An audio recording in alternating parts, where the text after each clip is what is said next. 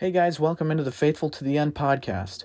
We're so glad you've decided to join us today. Here you'll find easy access to all of Pastor Dave's sermons and even guest speakers at Graceway Church of Michiana.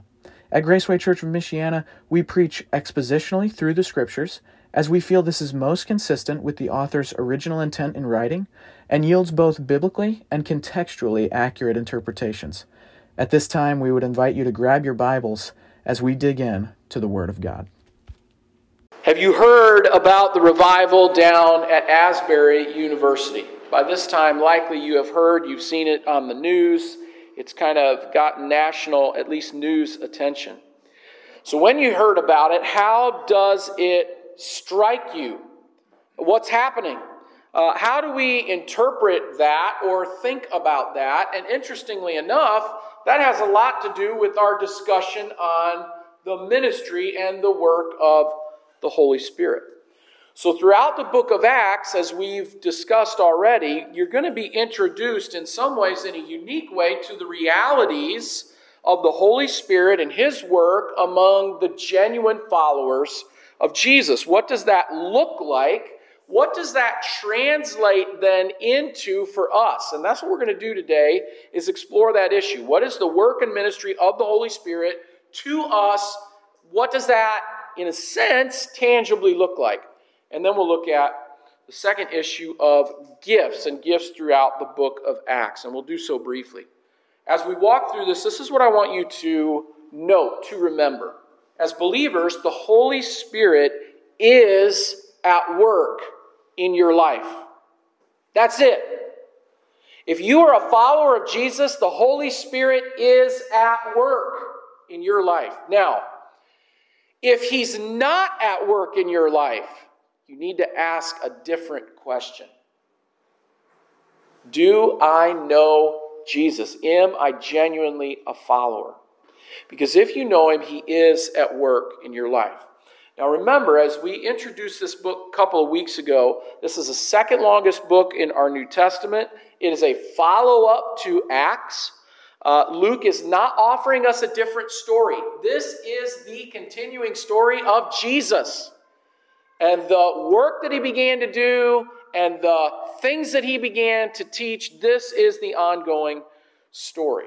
The theme of the whole book is Acts 1:8. You will receive power from the Holy Spirit, and then you'll be witnesses to me to the ends of the earth. And that's really the layout of the book.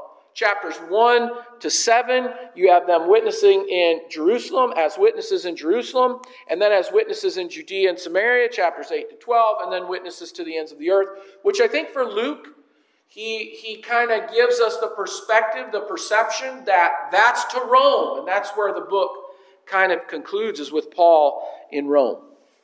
So this is Acts, and again, as we walk through this today, remember, as believers, the Holy Spirit is absolutely at work in your life. So the first thing that we're going to look at is this work of the Holy Spirit in the lives of believers. And 5 things. Now one of these I combined into 2. I put 2 together, all right, so it's 6, but we're going to say 5, all right? And the first one we're going to look at is regeneration.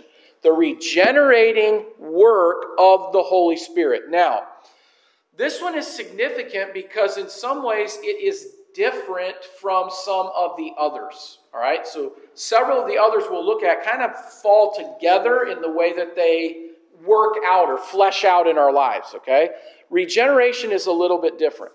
So look with me, if you would, at John chapter 3. Jesus here is speaking with Nicodemus. You likely, if you have read your Bible at all, you've read this story numerous times. We as a congregation have walked through it together. But we're going to review it just briefly this morning. John chapter 3 and verse 3, Jesus is speaking to Nicodemus. Nicodemus approaches him at night. He doesn't want to approach him during the day. He doesn't necessarily want everybody to see him coming to talk to Jesus. Nicodemus is a teacher of the Pharisees, a Pharisee of the Pharisees. This guy is an instructor in some respects. So this guy is pretty significant. Likely he has a seat on the religious authority structure, power structure within Israel, the Sanhedrin. He's on that council. He's in that group. And he comes to Jesus at night and he says, You're a good man. What do we do for eternal life? How do we inherit eternal life? And Jesus responds to him and he says, truly, truly, I say to you, unless one is born again, he cannot see the kingdom of God. Nicodemus says to him, how can a man be born when he is old? Can he enter a second time into his mother's womb and be born? And Jesus says again, answered again, truly, truly, I say to you, unless one is born of water and the Spirit, he cannot enter the kingdom of God. That which is born of the flesh is flesh, and that which is born of the Spirit is spirit. Do not marvel that I say to you, you must be born again. The wind blows where it wishes, and you hear its sound, but you do not know where it comes from or where it goes. So it is with everyone who is born of the Spirit. Now, as Jesus begins this, and he does this, John uses this phrase a lot, and it's very important. He begins by saying in verse 3, truly, truly. That phrase, that word literally means to confirm. And what this is describing is the confirmation that Jesus is giving about his own words as they're being given. At times, this word would be used in a courtroom to confirm the testimony of a witness. Jesus is literally saying, as he begins to speak, I am confirming absolutely, because he uses it twice, truly, truly. I am confirming absolutely the words that I am about to say to you. They are true. These are words from God. And here are the words that he gives to Nicodemus. You must be born again. You're not going to see the kingdom of God unless you are born again. Now, he doesn't ignore the comment that Nicodemus gives, but in some ways he kind of alters it. Nicodemus is saying, how do we inherit the kingdom of God? And Jesus kind of turns the conversation and says, listen, you have to be born again. Now, Nicodemus' natural response, Nicodemus' temporal, earthly, human response to new birth is what? Well, how does that make sense? What could you possibly be talking about? If I were to say to you, and you had no concept of Scripture or the Bible, and I were to say to you, you have to be born again to go to heaven, what would you say? Huh? What? We've had a couple babies born in our midst over the last several months. We've got another one coming in July, Lord willing, right? And when a baby is born, if you've ever been near that, if you've ever witnessed that, if you've ever held a little one moments after, the whole thing is pretty miraculous. But once it happens, you can't really undo it. You can't repeat it. It wouldn't work. And so Nicodemus, on a very human level, looks at Jesus and says, how do you be born again? What in the world are we talking about, right? And this is what Jesus says to him, and this is why Nicodemus' focus is off. And Jesus will rebuke him before this is done and say, you're a teacher of Israel and you don't understand this? The truth is, if Nicodemus is a teacher of Israel, a Pharisee of the Pharisees, likely having the first 5 books of your Bible memorized, all of them, and it's the biggest section of your Bible, if you've never looked, it's enormous. The longest books in our Bible are some of those at the beginning. I mean, they're huge. Nicodemus knew the Bible. Nicodemus knew how to teach the Bible. Nicodemus was an interpreter of Scripture and didn't understand this concept. So for some of you sitting here today, you may say in your mind, I've been in church, I know about this, I've heard this story.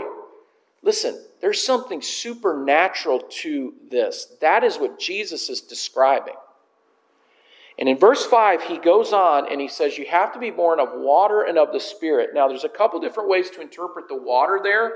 Some suggest that's natural birth. Some suggest that's actually the Word. The Word of God, through the Spirit of God, brings about conviction in the heart of an individual, and they see their need. Now, likely, it's probably natural birth that he's talking about, because he talks about that in the next verse. He talks about natural birth versus spiritual birth. But here's the reality. the Spirit of God does absolutely take the Word of God and appeal to, convict the heart. And if that has never occurred for you, if there has never been a time where you stepped back and said, that's me. I need to turn from my sin. I need to be rescued from my sin. I need to accept this offer, this gift that God is making available through Jesus. That is being born again. And I will tell you today, I truly believe there are hundreds, maybe millions of people that sit in American churches every single week, and they are as lost as a goose in a snowstorm. They do not genuinely know Jesus because they have not been born again. You say, how do you know that? Because of the way they react. Because of the way they respond to the Word. There is nothing on earth that could be less interesting to them. There's nothing on earth that they like less. If they can get away from it, they will. If they can avoid it, they do. Listen to me. That's not new birth. It's not new birth. And new birth doesn't mean you're perfect. What it does mean is you're drawn. You're interested. There's something here that I didn't realize that. I want that. I need that. That's new birth. It's new. It's different. Something new is created, accomplished by the work of the Spirit. That's regeneration. And that is the first work that He's doing in the lives of believers. Now, what's interesting, as He concludes this, He's going to say in verse 7 and verse 8, He's going to say, don't marvel about this. Don't be surprised by this. This shouldn't shock you, because this is the reality that was promised even in Ezekiel. Ezekiel 36, he says, you'll get a new heart and I'll put my Spirit in you. That's it. That's regeneration. A new heart and His Spirit in you. This is the work. This is the regenerating work of the Holy Spirit in the life of the believer. And it's something that can't be controlled. And to be blunt, it's something that can't be fully understood. The truth is, on a very subjective level, you understand whether or not this regenerating work has been accomplished in your heart. You know that. Now, you might push back on that thought or doubt if you're uncertain. But the truth is, you know.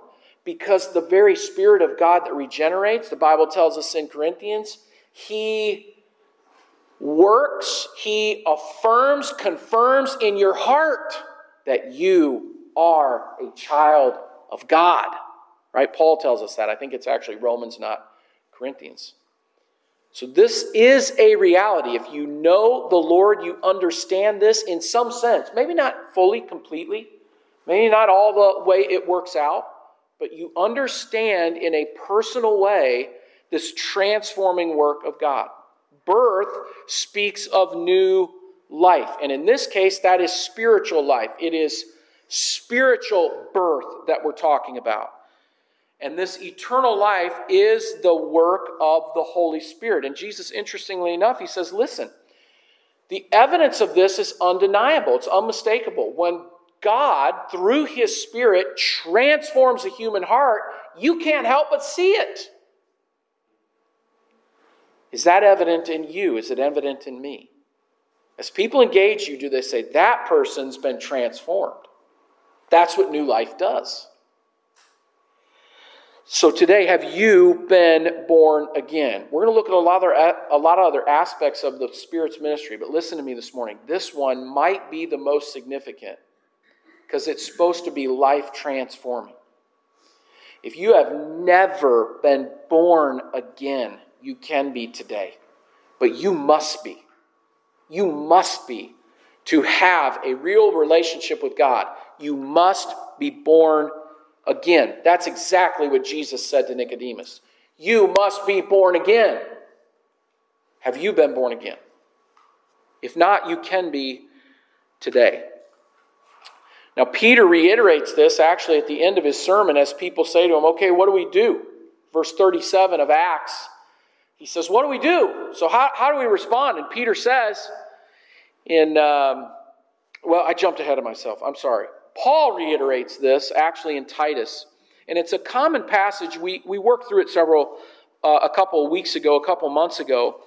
But it again speaks of the renewing work, the renewing power of the Holy Spirit. In Titus chapter 3, verse 4, he says, but when the goodness and loving kindness of God, our Savior, appeared, this is Jesus' incarnation, he saved us not because of works that we have done in righteousness, but according to his mercy. By what? By the washing of regeneration and renewal of the Holy Spirit. That's regeneration. The renewal of the Holy Spirit. This is a work of God. This is a work that he does in us. If you have never been born again, you must be today. You must be. It's essential. Jesus said that to Nicodemus. Now the second one is indwelling. And for the rest of these, we're going to move fairly quickly through them, all right? So I'll give you which one we're looking at and the scripture. It's not that the scripture we're looking at is the only one. It's just, for most of them, it's the primary one. And so that's why we're looking at that. So we'll look at that one, and then we'll probably explain briefly and jump to the next one, all right? Now, in full disclosure, all of you that have been here for any time know full well, I can't stand doing that, okay? But it is where we are today. All right, Romans chapter 8. Romans 8 is a chapter on the ministry, the work of the Holy Spirit in the life of the believer. The bulk of this chapter is on that issue alone. It's the ministry of the Spirit. His work, affirming, confirming, indwelling, the new creation that will be a reality, and all of its groaning in the middle of that chapter. So in verse 9, he says, you, however, as believers, you are not in the flesh, but in the Spirit. If, in fact, the Spirit of God dwells in you. Now, if you've been regenerated, by the implication is then what? The Spirit of God dwells in you and in me. Right? Anyone who does not have the Spirit of God does not belong to him. Listen to me. Paul does not mince words. Paul doesn't say there's a gray area and people are kind of working their way in. No. If the Spirit dwells in you, you're his. If not, you're not. That's it. It's fairly straightforward. Verse 10. But if Christ is in you, although the body of sin is dead, or although the body is dead because of sin, the Spirit is life because of righteousness.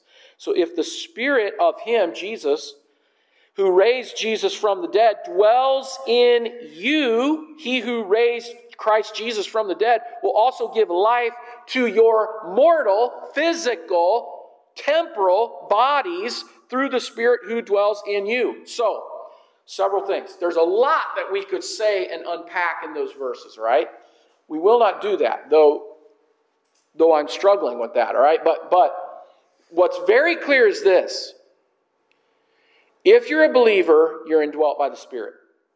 If you're a believer, you are indwelt by the Spirit, and that's how you know you're God's, right? So this is important. Once we are regenerated by the Spirit, we immediately experience this indwelling. He immediately is dwelling in us. He is immediately with us once we are regenerated. At that point, we are indwelt, and we enjoy the indwelling of the Spirit in an ongoing manner. Once you turn in faith to Jesus, once you are born again, you're indwelt. That's it. It doesn't come, it doesn't go, it doesn't ebb, it doesn't float. That's not how this is. You are indwelt. He is at work. Now, there are realities, there are issues that relate to how we respond. Now, that's a different discussion, all right? But we are indwelt from the moment we are regenerated, okay? Number three, I combined two, and I put them together because they kind of appear in the same verse initially.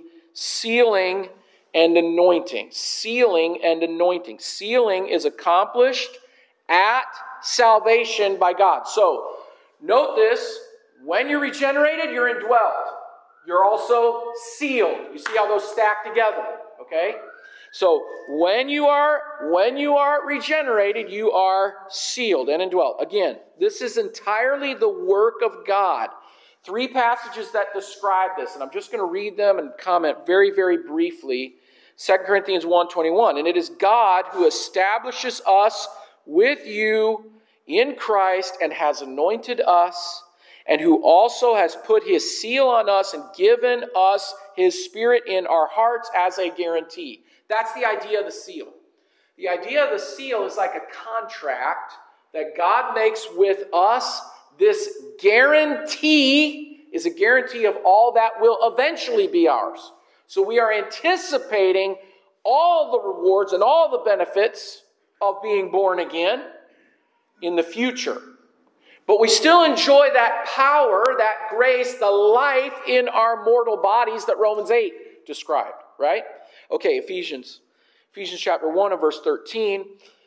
Ephesians 1:3-14 is a collection of the Godhead and their work in salvation. God's work, the Son's work, the Spirit's work, okay? And that's what we're looking at the end. Verse 13 is the Spirit's work. In him you also, when you heard the word of truth, the gospel of your salvation, and believed in him. So you heard this and you believed. You were born again. You were sealed with the promise of the Holy Spirit, who is the guarantee of our inheritance until we acquire possession of it, to the praise of his glory. So, the Spirit is the guarantee. He's the down payment of everything that will be yours one day. He continues this in Ephesians chapter 4. Now, Ephesians 4, at the end of the chapter, this is a discussion of old man and new man responses. When you were an old man, you responded like this. Now that you're a new man, you're called to respond like this. Stop responding like this. Start responding like this. How does that happen? By being renewed. Verse 23.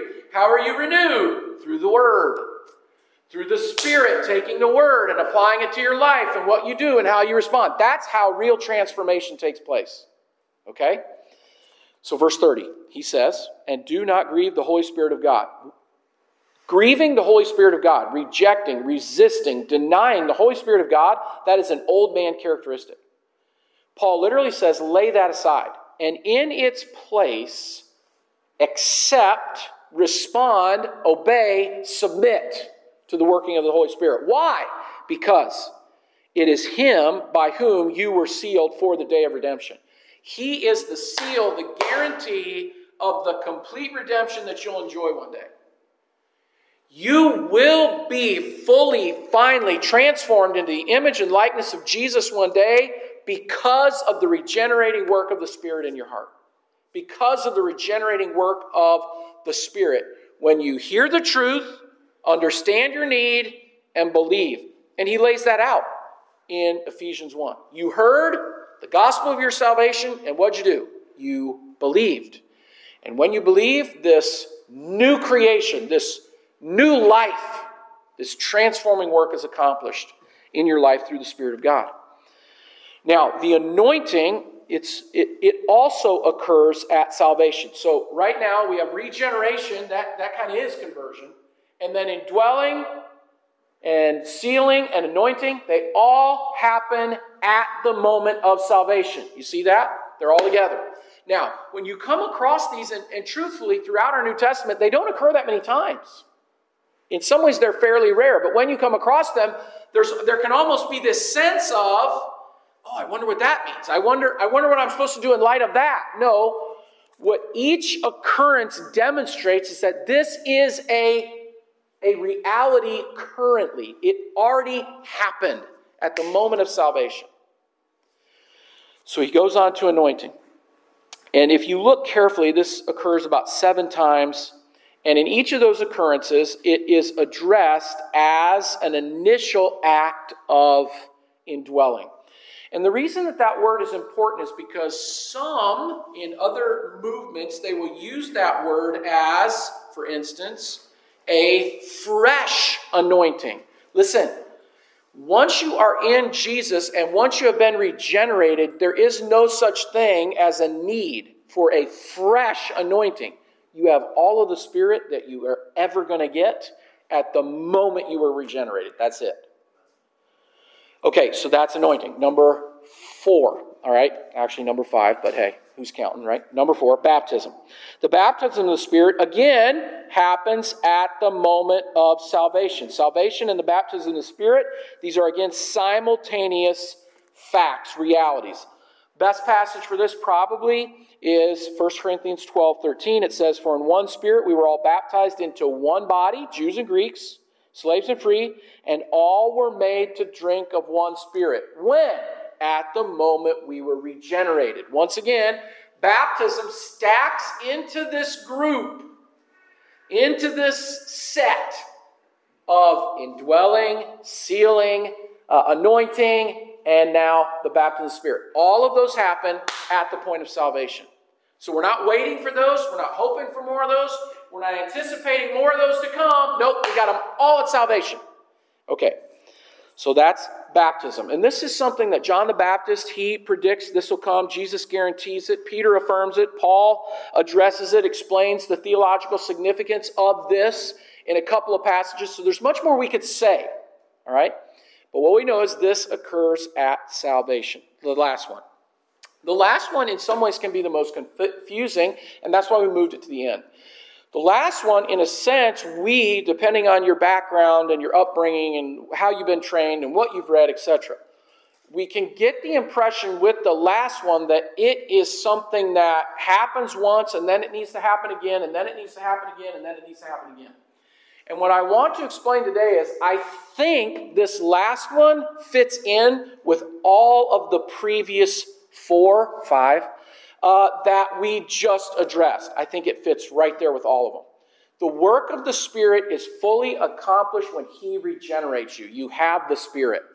Now, we'll talk more about what that means in a moment, all right? But let me very briefly, I walked through in the last 2 weeks every single occurrence of 2 words. The 2 words that are used to describe the filling of the Holy Spirit. Let me see the first slide on that one, Kim. No, not that one. Okay, there we go. Okay, so this first word, this is the nominal noun form of the word fill. All right, now, what I want you to observe, and I left a few of these references in there because I want you to see how the word is used. The word is not used in a miraculous way in the other places that it's used. Now, obviously, the filling of the Spirit is significant, right? I mean, it's miraculous. It's amazing. But look at how he uses the word. Look at how the authors use the word in other places. Matthew uses it. Mark uses it for baskets being full. That's what the word means. It just means something that's full. It's like having a full water bottle or a full cup of coffee. Hallelujah. Right? It's that. But Jesus, Luke tells us, is full of the Spirit. Luke 4:1.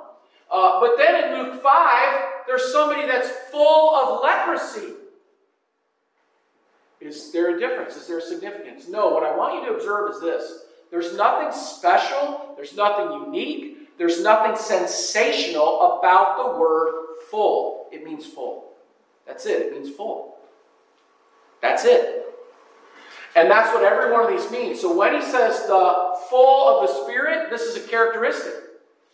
In Acts chapter 6, they're looking for the first deacons. These men were characterized by lives that were full of the Spirit. The work of the Spirit was evident. Their maturity was evident. Their responses, it was evident that they were being transformed, that they had been regenerated. And folks, one of the things that's critical, it's a side note here, but that's what we're supposed to do when we look for leaders. We're not looking for someone that's been around the longest, somebody that's the oldest. Not that either of those are bad, but sometimes those folks aren't full of the Holy Spirit. And that's what we're looking for first.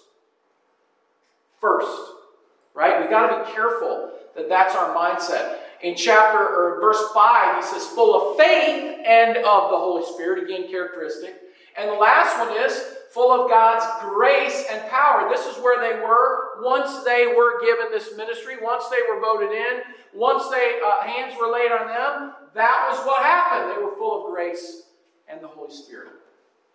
Twice more, the noun is used in Acts. Acts 7:55, full of the Holy Spirit, and Acts 11:24, full of the Holy Spirit. It's used one time outside of Luke Acts for the majority. It's used there in 2 John. And if you will note in 2 John, it's again used of a full reward. That's it. It's just a word that means full. In the same way, the verb is used. But what I want you to note is this. The verb is actually used, and this is the verbal form, it is used 86 times. I went through our New Testament and looked at every single occurrence. And do you know that of those 86 times, it's used in connection with the Spirit twice? Listen carefully to me. There is no secret, hidden, powerful secret if we can just figure it out. That's not what this is. This word literally just means full. Just means filled up in the verbal form. And that's exactly what it's used to describe. In verse 52 of Acts 13, the disciples are filled with two things, actually, joy and the Holy Spirit. And then it's used in Ephesians 5:18, be filled with the Spirit. Now, a couple of notes that are significant, and I won't park on this. Really, some of this we'll discuss in our Q&A in just a couple minutes. But first, notably, Ephesians 5:18 is the only reference to being filled with the Spirit in the entire writing of Paul. Paul wrote 12 books in your New Testament, and he said once something about being filled with the Spirit. Listen to me. If Paul, who addressed sanctification almost as much as he addressed any other issue, if this had been that significant, Paul would have addressed it repeatedly. He said it once. And his emphasis seems to be pretty clear. Keep being filled. You already are. Keep being filled. Just continue to be filled. And what that results in, what that truly looks like is simply this. Obey. Folks, part of being filled with the Spirit is obeying what you read. Part of being filled with the Spirit is submitting to the Word of God. That's it. It's that simple. And you say, that's not simple. I know it's not simple in the sense that it's easy. But what I'm saying is it's simple in the sense that this is very objective. We can grasp this. There is no miraculous, crazy noise that we're waiting to hear like Acts 2, right? No, Paul is literally saying, at salvation you are indwelt, sealed, anointed, baptized, and filled. Keep being filled. Keep submitting. Keep yielding. Keep listening to the Word. Keep responding in obedience. That's what it is to be filled. And I think that's his point. So one of the most significant truths with all of this that we're looking at is this. None of the references we looked at, none of them are contrived. None of them are worked up. None of them truly are sought after. In every occurrence, the writer says, you got this. It was given to you. You already have it. It's already there. It's not chase after this. Seek this. Pray for this. That's not what you're instructed to do. Period. It's just not. And that's part of the point. That's part of the point that he's making. So if you have turned in faith to Jesus and you've been born again, you have the Holy Spirit. And you have all the blessings that he's going to give to you. Listen, this is Peter's response. This is what Peter says to the crowd in his sermon as he responds. They say, what do we do to be saved? What do we do? And Peter says to them, repent and be baptized, every one of you, in the name of Jesus Christ. For what? For forgiveness of sins. And you will receive the gift of the Holy Spirit. That's it. Repent and believe, and you'll receive. So it's not something, even in that Peter says, repent, believe, and plead for the gift of the Holy Spirit. He doesn't say that. He does not say that. And so neither should we. Neither should we. Now, for sake of time, I'm going to more fully address the tongues piece in Acts in our Q&A in just a minute. All right, we'll run through that in a moment, but I want to save time for that. So I'm going to skip the whole second part. All right. And what I want us to understand today about the ministry and the work of the Holy Spirit is this. You and I are called to be witnesses, but we're called to be witnesses in part, by our transformed lives. Folks, many times when we think about the Acts and we look at the work of the Spirit in Acts, we're looking and we're saying, how does this rushing noise and people speaking in an unknown tongue that they've never spoken before, how does that connect to us?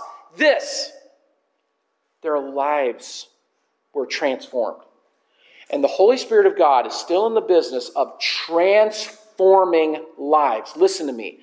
The best example, the greatest witness you can give is a life that is truly transformed by the power of the Holy Spirit of God. That's the key. And that's the work that the Spirit came to accomplish in us. So hopefully, as believers, you can see the Holy Spirit is absolutely at work in your life. Absolutely, He is at work. He is working to transform and shape you. Now, that is not and cannot be the case if you have never been born again. If you have never turned in faith to Jesus. He alone is your hope. If you've never turned to Him for help, for grace, for forgiveness, then you can't be. You are not regenerated. You have not been born again. And that's the first step. Turn in faith. Call out to Him. Jesus, I know I need a Savior, and I want You to be my Savior. I want You to save me from my sin, because I know I can't save myself.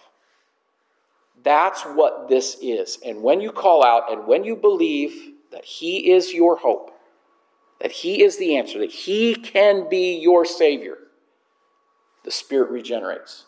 The Spirit does this transforming work. Have you experienced that? If not, you can.